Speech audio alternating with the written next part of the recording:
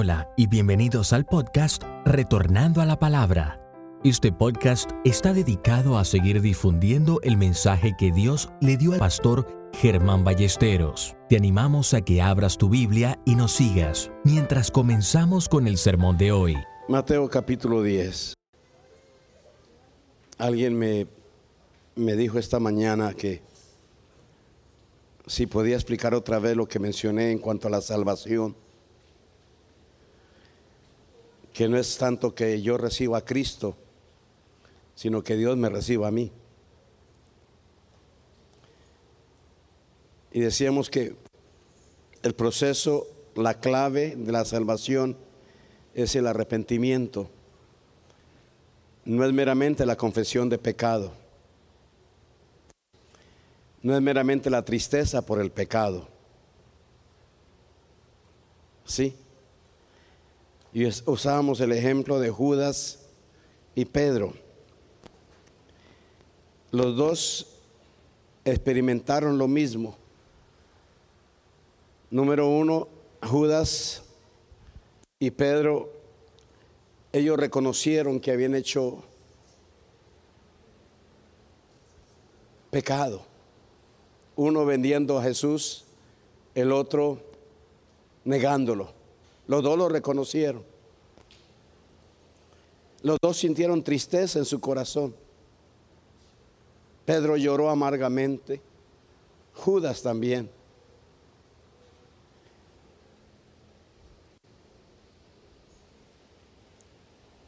Llegaron aquí. Esa es la confesión de pecado. Es pecado. Pero si se queda aquí, se queda corto. El hijo pródigo reconoció su pecado, reconoció su situación, pero si el hijo pródigo se queda ahí con los cerdos se muere.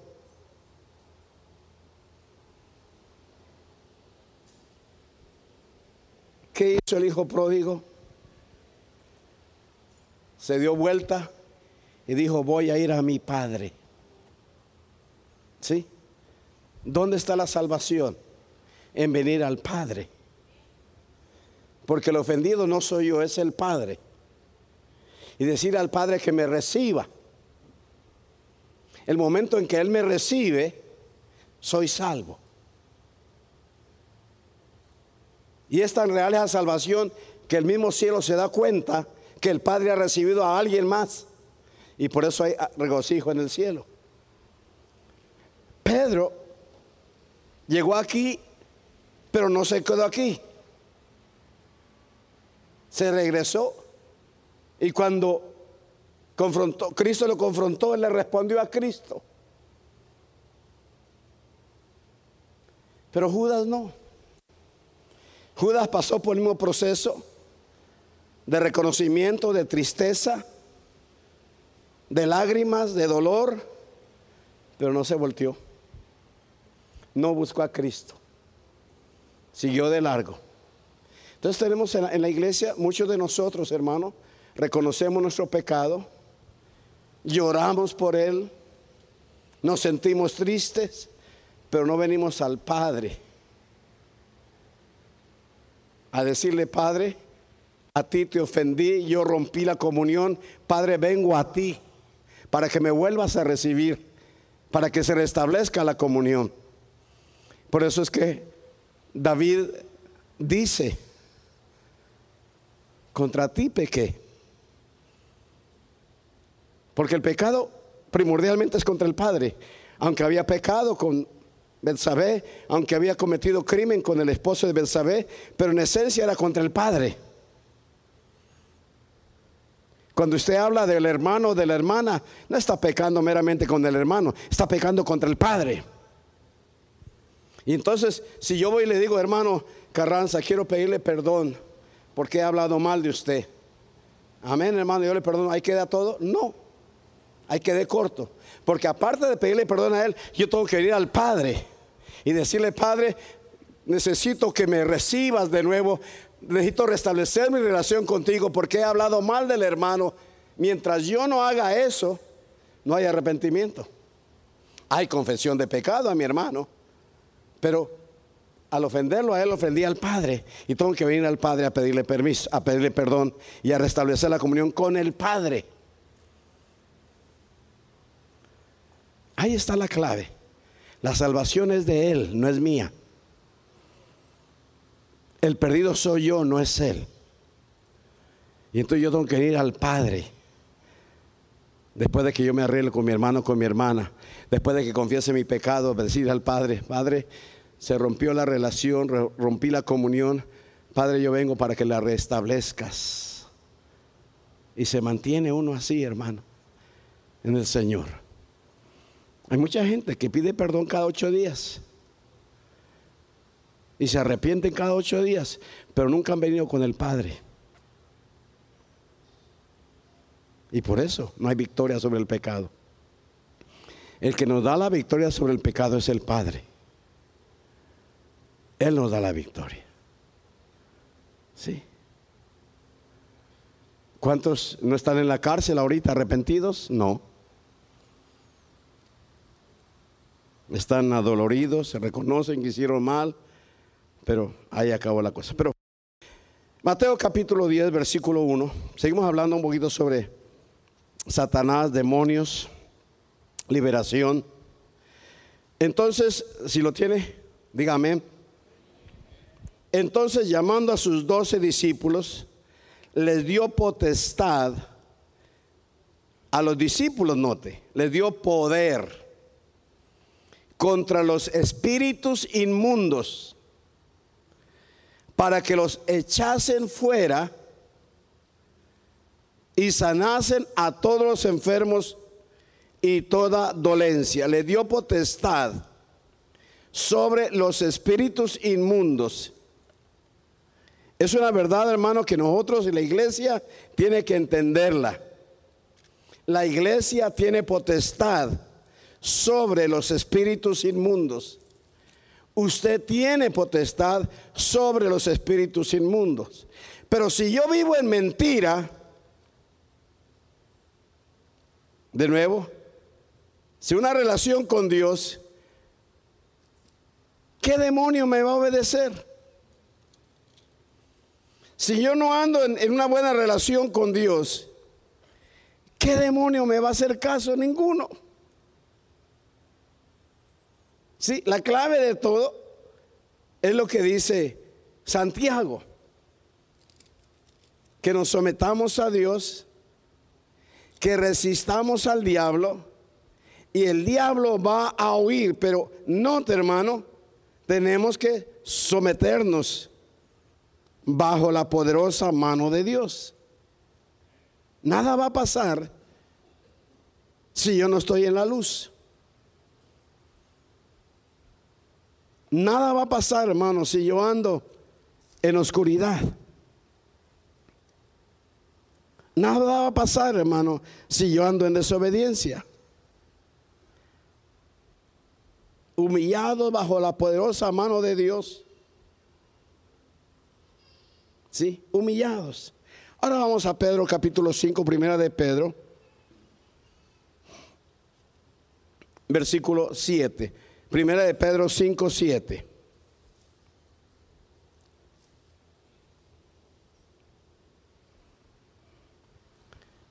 Note lo que dice allí: echando todas nuestras ansiedades, todo lo que nos preocupa, en Él, porque Él tiene cuidado de vosotros. Pero es interesante que después de ese versículo, el Espíritu Santo dice esto: sed sobrios y velad. La versión antigua dice ser templados, como una varilla bien estirada. La palabra sobrio es la palabra contraria al borracho. El borracho no tiene control de él. El sobrio está en sus 5 sentidos. Y está diciendo: estén en sus 5 sentidos y velad, Porque vuestro adversario, note, vuestro adversario, y vamos a hablar sobre eso ahorita, el diablo, cual león rugiente, anda alrededor buscando a quien devore, al cual resistid firmes en la fe. Lo que dice Santiago: someteos a Dios, resistid al diablo y huirá de vosotros. Y aquí Pedro dice lo mismo: resistirlo, firmes en la fe. Ahora, estudiando la palabra y mirando la acción de los demonios en la Biblia, hermano, más que los demonios me doy cuenta del tremendo Dios que tenemos. Yo no sé si usted lo ha descubierto. El tremendo Dios que tenemos, el Dios tan poderoso que tenemos, el Dios tan maravilloso que tenemos, el Dios tan grandioso que tenemos.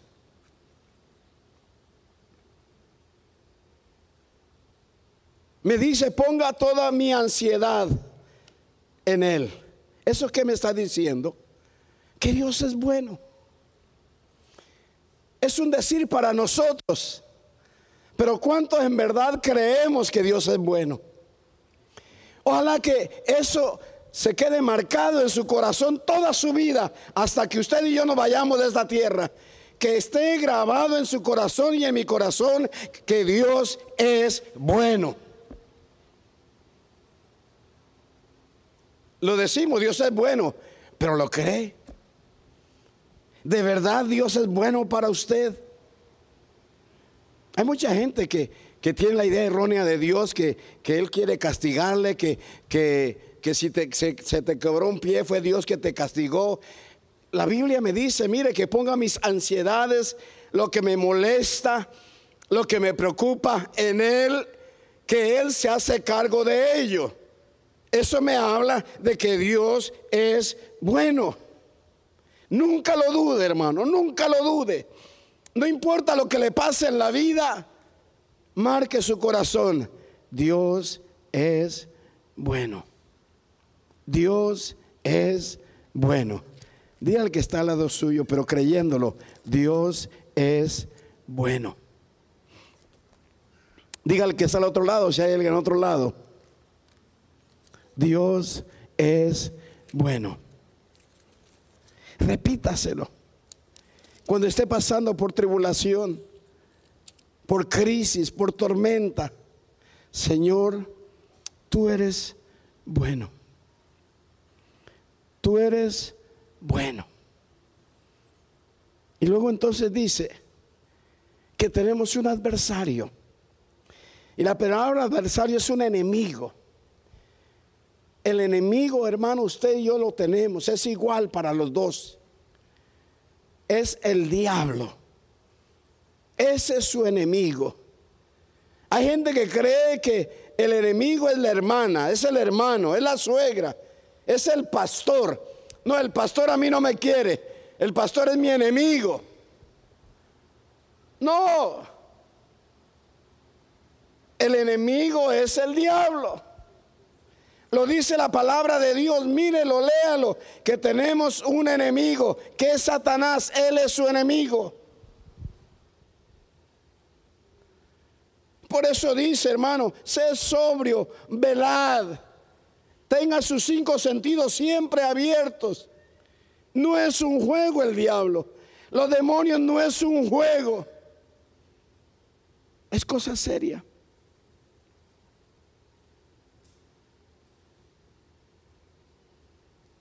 Mira lo que dice 1 de Juan 5:18.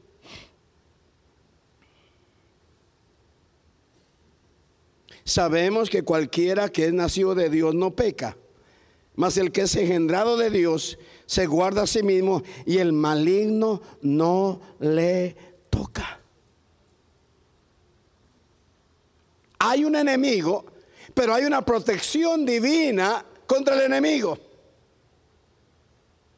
¿Cuál es la protección? Dios mismo. Pero para yo ser protegido del maligno, yo tengo que estar en la luz. Tengo que estar en una relación abierta con Él. Tengo que quitar todos los estorbos para que el maligno no venga a hacerme daño. Le repito, ningún demonio me va a obedecer si yo ando mal, si yo ando con pecado abierto. No es que no peque, pero si yo ando jugando con el pecado, ningún demonio me va a obedecer, no importa qué tanto le grite. Dios me llama a relación con Él, con el Padre Celestial. Ahora, es importante que lo miremos como enemigo, por favor, y como un enemigo poderoso. Recuerde que era un arcángel, no era un ángel, era un arcángel. La Biblia habla de 3 arcángeles: Gabriel, Miguel el guerrero y que se convirtió en Satanás. He leído algunas partes que Gabriel es el arcángel del Espíritu Santo, que Miguel es el arcángel del Padre, y que Satanás, Lucifer, era el arcángel de Cristo, que fue el que vino a esta tierra, echado del cielo. Y por eso hubo siempre esa confrontación entre Cristo y Lucifer y Satanás. Pero era un arcángel, y los arcángeles tienen poder. Si no lean la Biblia, las destrucciones de Miguel, el daño que hizo Miguel cada vez que Dios lo mandó. Tienen poder los arcángeles. Lo leímos la vez pasada en Ezequiel 28, en Isaías, cómo era encargado de la alabanza, cómo era hermoso, cómo era poderoso, pero se llenó de orgullo. Se llenó de orgullo. Estaba en la misma luz de Dios. Estaba en la misma luz de Dios, en la misma gloria de Dios. Ahora está en la tierra. Ahora tiene sus demonios y anda como león rugiente. No es un león. El león es Cristo Jesús. Él es el león de la tribu de Judá. Pero es como un león rugiente. Y nota lo que dice: que anda buscando a quien hacerle daño. No a todos puede hacerle daño, pero a algunos sí les puede hacer daño, y a esos anda buscando. ¿A quién? ¿Quién puede caer, hermano, en las garras del enemigo? Hablamos la vez pasada, cuando comenzábamos, de 4 cosas que hace el enemigo. Número 1, él comienza a trabajar en nosotros en regresión, en llevarnos hacia atrás. Hermanos que un día sirvieron al Señor, ahora ya no les sirven. Están en la iglesia, pero ya no sirven. Hermanos que un día predicaron, cantaron, tocaron, están en la iglesia, pero ya no practican, ya no cantan, ya no tocan. Hermanos que un día danzaron, enseñaron a los niños, ya no lo hacen. Están sentados con la capacidad de hacerlo, pero no lo hacen, porque han caído en trampa del diablo y se han regresado. Regresión es una manera como el enemigo puede atacar las vidas. Yo me he encontrado, hermano, yo me he encontrado con cantidad de hermanos, pastores, compañeros de escuela mía, que graduamos de la escuela bíblica. ¿Dónde pastoreas? No, yo ya no pastoreo, estoy vendiendo seguros, estoy trabajando. ¿Y por qué no? No, pues tantos problemas de la iglesia. Usted sabe cómo. Le dije, sí, yo sé cómo es eso. A mí también me han tentado para regresarme. para dedicarme a otra cosa. Regresión, supresión, suprimir. Hay talento en mucha gente. Hay talento en mucha gente, pero los tiene ahí como metidos bajo el agua y no pueden ni respirar. Pueden servirle a Dios. Pueden hacer cosas en la obra de Dios, pero están ahí, en esa supresión, bajo esa presión. No, porque a lo mejor se van a reír de mí si danzo, se van a burlar de mí si danzo, me van a criticar si predico, yo no sé hablar muy bien, pero tienen mensaje. Pero es que sí, y están ahí. Están ahí. Y luego hablábamos de la opresión, que ya es más satánico, y hay muchos cristianos oprimidos por Satanás. Ya no hay gozo, ya no hay alegría en el servicio a Dios, ya no hay el anhelo de venir a la casa de Dios. Ay, es domingo, hombre, tengo que ir al culto, voy a ir. Pero no hay ese gozo, esa excitación, ese ánimo por estar en la casa de Dios. Y luego viene la obsesión, que es lo más peligroso, hermano. Lo más peligroso. ¿Ha oído usted de pastores que se suicidan? Yo lo he oído. Caen en un control mental satánico. Es un enemigo, hermano. Es un enemigo. ¿Y por qué llego a esas circunstancias? ¿Qué pasó? Que yo servía al Señor. ¿Qué pasó? Que yo pastoreaba y ahora no pastoreo. Me contento con sentarme a escuchar a otro a predicar cuando yo tengo mensaje. ¿Qué me hizo regresar? Que me salí del territorio de Dios y caí en territorio del enemigo. Y toda persona, hermano, que entra al territorio del enemigo es fácil presa para el devorador. Es fácil presa. Y no tiene que ser un pecado grandísimo. No, es nomás descuidar la relación con Dios. Eso es todo. Usted no tiene que emborracharse para caer en territorio del enemigo. Eso le va a ayudar. Pero deje su vida espiritual, descuide su vida espiritual. Deje de orar. Deje de leer la palabra de Dios. Deje de alabar. De pronto comienza a gustarle más la música del mundo. Ay, hermano, pero es una música, es una canción muy bonita. Sí, es bonita. Pero el origen de esa canción, ¿quién canta esa canción? Sí. Y entonces ya dejamos de escuchar alabanzas. Ya dejamos de ver programas de televisión cristianos y comenzamos a ver otras cosas. Y al hacer eso, comienzo yo a meterme a territorio del enemigo. Y él va a aprovecharse de eso. Él va a aprovecharse de eso.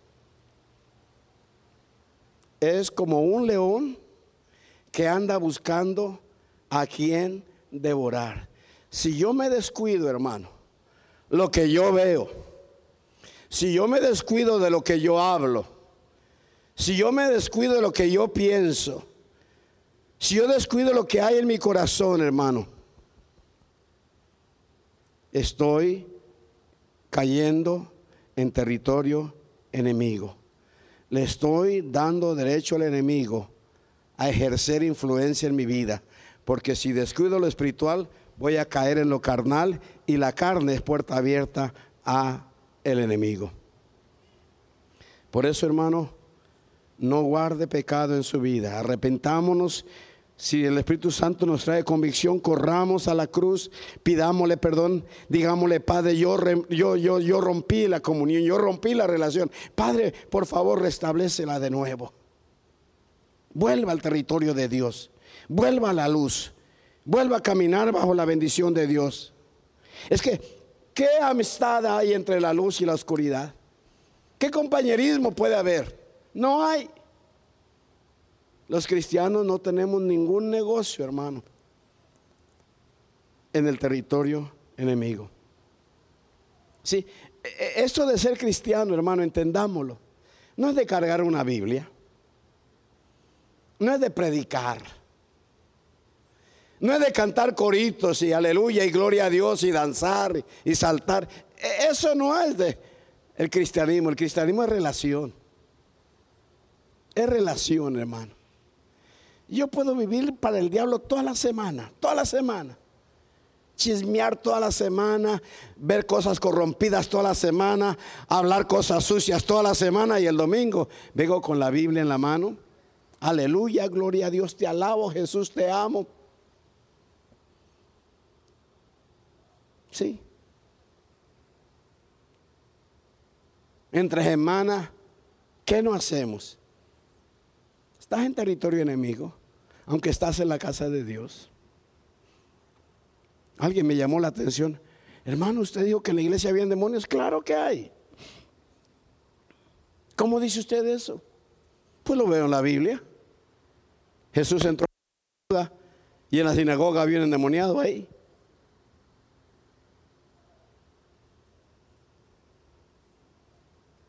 Esto es cosa seria, hermanos.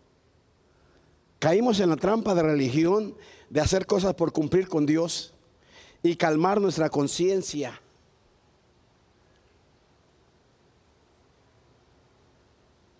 Estamos como los que en Semana Santa se castigan el cuerpo y se sacan sangre, pero antes de hacer eso se pega una borrachera para que no les duela tanto. ¿Sí? Y el resto del año viven para el diablo, pero en Semana Santa se sangran todos. No, esto es serio, hermano. Esto es vivir con Él, mantener la relación con Él.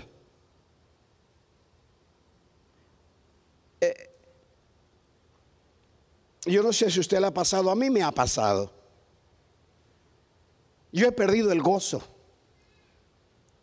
Yo he perdido la paz. Yo he perdido la relación con mi Dios. Yo la he perdido. Y yo sé lo horrible que es eso.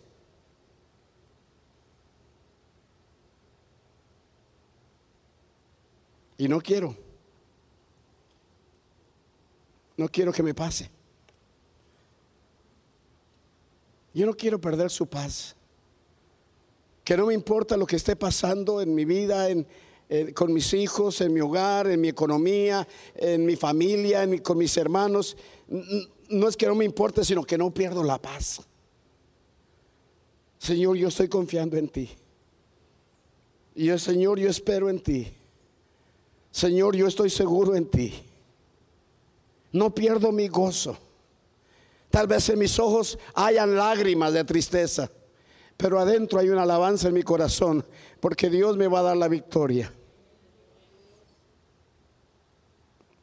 Eso, hermano, vale la pena luchar por Él.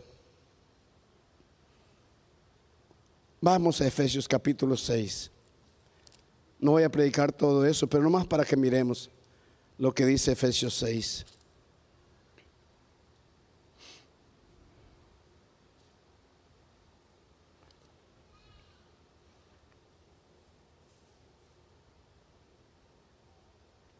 Versículo 10. Por lo demás, hermanos míos, fortaleceos. Note lo que dice, hermano. Fortaleceos en el Señor. Para que Él sea mi fortaleza, yo tengo que estar en comunión con Él. Para que Él sea mi fortaleza, yo tengo que estar en relación con Él. Para que Él sea mi fortaleza, yo tengo que vivir de Él, por Él y para Él. Fortaleceos en el Señor, en la potencia de su fuerza. Y luego dice, vestidos de toda la armadura. Qué lindo que toda.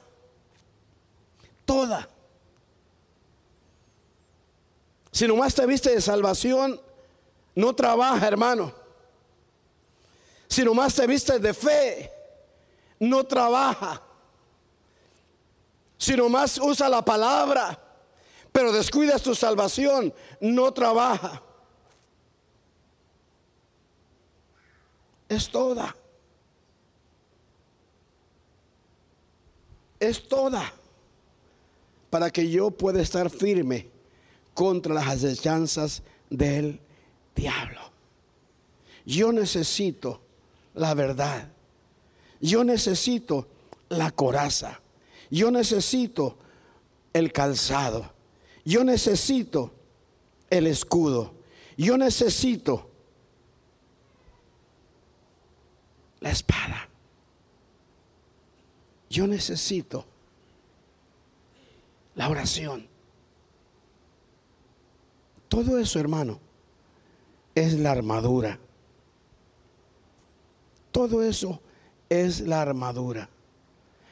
Sobre todo, note, sobre todo, versículo 16, el escudo de la fe, con que podáis apagar todos los dardos de fuego del maligno.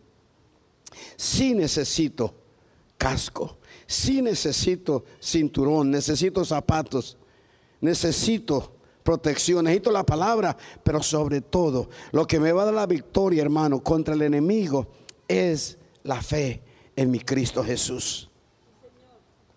Sobre todo, sobre todo. Mire lo que dice 2 de Corintios.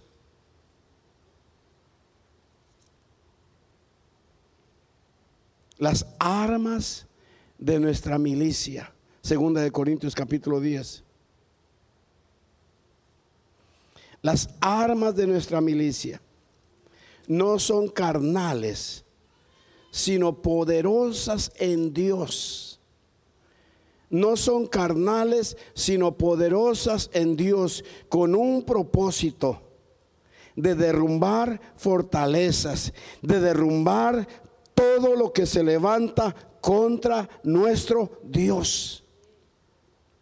Las armas de nuestra milicia. Estamos en combate, estamos en batalla, estamos en guerra, estamos peleando contra un enemigo que me quiere robar el gozo o que le ha robado el gozo, que me quiere robar la paz o que le ha robado la paz, que me quiere robar la bendición de Dios o que ya te la robó. Y necesitamos, hermano, entenderlo, que estamos en guerra y que necesitamos pelear para recuperar lo que nos ha robado. Pero tenemos que dejar el territorio enemigo y volver al territorio de Dios y poder rescatar lo que el enemigo nos haya robado. ¿Ve? Todo lo que el demonio le robó al gadareno, todo lo que el demonio le robó al gadareno, el gadareno, por gracia de Cristo, lo recuperó. Yo me puse a meditar esta tarde ahí, tirado en el piso, orando a Dios. Nunca se me había ocurrido pensar. A lo mejor usted lo había pensado. ¿Qué?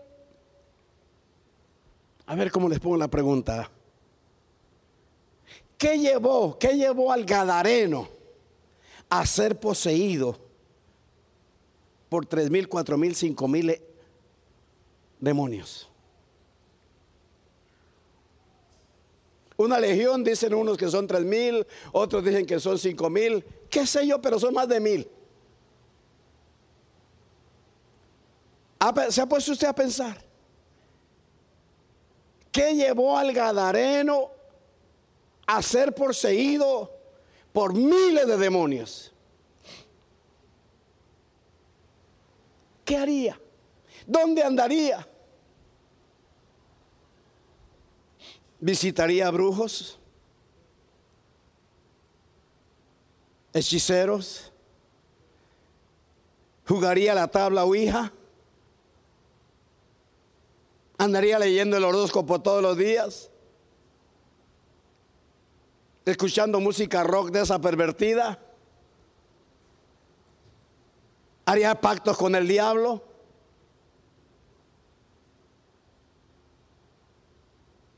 ¿Lo molestarían sexualmente cuando era niño? ¿Lo ofrecerían a algún santo, a alguna virgen? ¿Algún trauma psicológico en su niñez? ¿Drogadicción, alcoholismo? ¿Qué sé yo? ¿Qué haría ese hombre para que miles de demonios lo poseyeran? Mire, le robó la mente.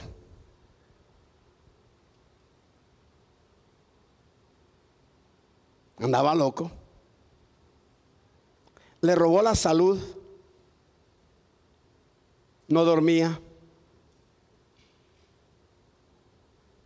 Se hacía daño en su cuerpo.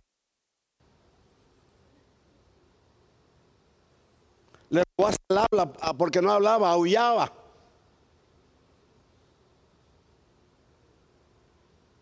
Pónganse a pensar. Haría un pacto con el diablo. Le vendería su alma al diablo. Pero lo que sí sé es que en un momento de descuido, miles de demonios invadieron ese cuerpo. Le digo, hermanos, y me digo, hermanos, mucho cuidado. No nos descuidemos. En los últimos tiempos hay una invasión de demonios terrible, hermano. El hermano Guardiola comentaba ahorita. En México, ahí en Nuevo Laredo, la mamá le dice a sus 3 hijos: vamos a la iglesia. Vamos a la iglesia. No, mamá, yo no voy a ir a la iglesia, yo no quiero nada con Dios. No, vamos. Llega la mamá de la iglesia y encuentra a los 3 muchachos muertos a tiros. Lo que nos contaba el hermano, venían detrás de un muchacho, el muchacho se metió a esa casa, se metió debajo de la cama, no encontraron al muchacho, vieron los 3 muchachos y los mataron. Y al que quería matar se escapó. Demonios. Demonios. Mi hermana Marta me comentaba de un pastor, lo descuartizaron, lo hicieron pedazos. Demonios. Esto no es juego, hermanos. Esto no es juego. Esto es cosa seria. Y tenemos que cuidarnos, por favor. Yo les ruego en el nombre de Cristo, cuide a sus hijos. Cuide la música que escuchan. Cuiden los programas que ven. Cuiden los amigos que tienen. Cuídenlos, por favor. Le robó la mente, le robó el gozo, le robó la paz, le robó la salud, le robó la familia, le robó la sociedad, lo robó, lo dejó en nada, desnudo. ¿Qué se tomó para que esos demonios entraran a poseer ese cuerpo? Pero gloria a Dios, llegó Jesús. Y como dice la palabra, llegó Jesús y huyó el enemigo. Dice el canto, llegó Jesús. Y todo lo que el diablo le había robado, Jesús lo recuperó. Le recuperó su mente. Le recuperó su dignidad porque estaba vestido. Le recuperó la familia. Ve a los tuyos y diles. Le recuperó todo, todo, todo, todo. Le voy a decir algo. Dios tiene misericordia de usted. Pero Jesús no tiene misericordia de los demonios. Por eso los demonios le dijeron: has venido a atormentarnos, has venido a castigarnos. Porque Jesús no tiene ninguna misericordia de los demonios. Por eso usted y yo no tenemos ninguna necesidad de andar jugando con las cosas del diablo. Por favor. Muchos han perdido el gozo, hermanos. Muchos han perdido la paz. Muchos han perdido la comunión con Dios. Muchos han sido afectados en su economía. Hermano, yo diezmo, hermano, yo esto, hermano, yo aquello, pero nada. Pensemos en qué territorio estamos.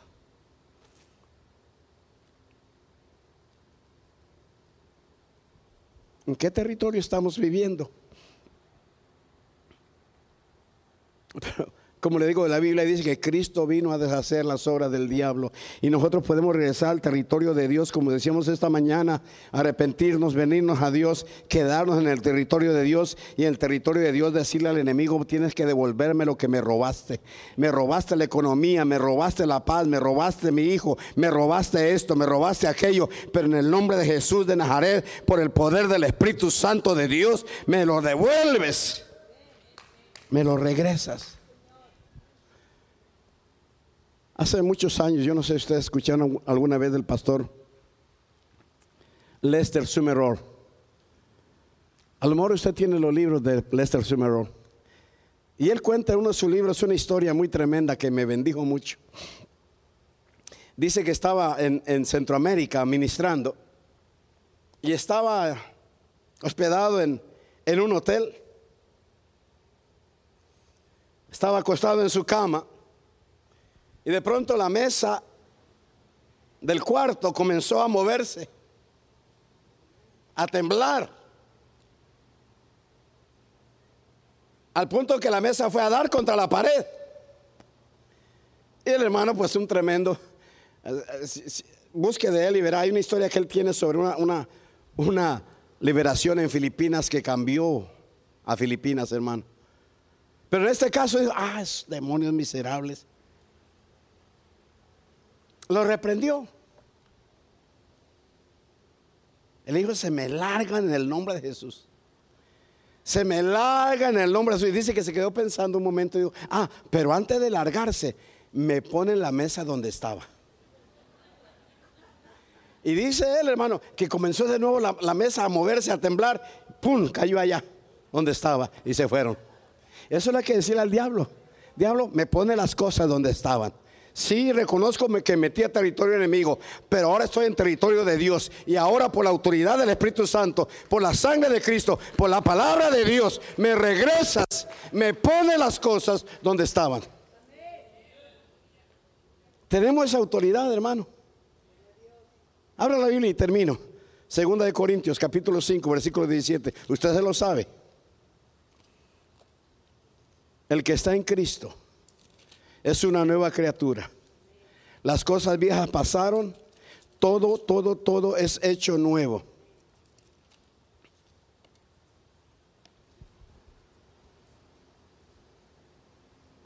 Y todo esto es de Dios, el cual nos reconcilió así por Cristo y nos dio el ministerio de la reconciliación, porque ciertamente Dios estaba en Cristo. Note lo que dice esto, hermano.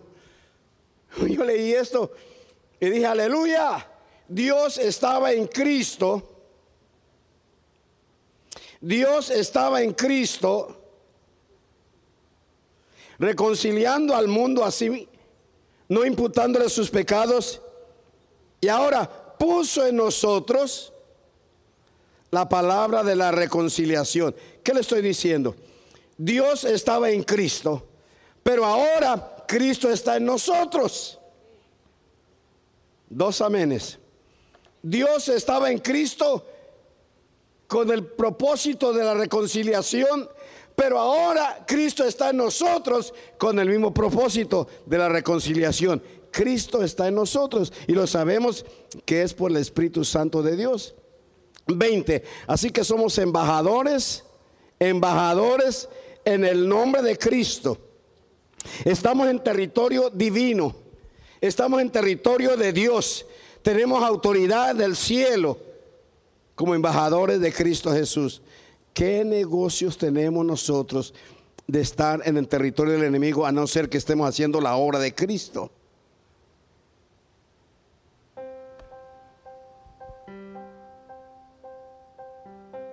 Estamos en Cristo y Cristo está en nosotros.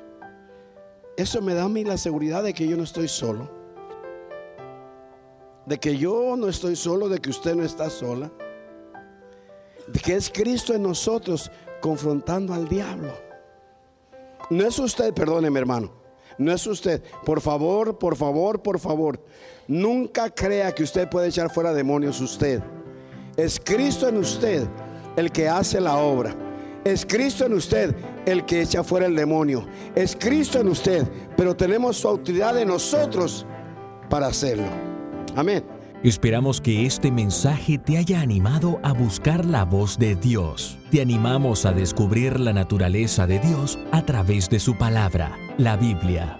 Si deseas descargar este episodio o compartirlo con algún conocido, recuerda que puedes hacerlo suscribiéndote al podcast, el cual puedes encontrar haciendo la búsqueda Retornando a la Palabra en su dispositivo de escucha de podcast favorito.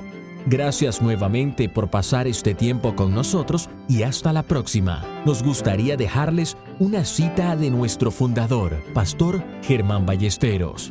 Cambia tu mundo con Cristo en tu corazón. Que Dios te bendiga.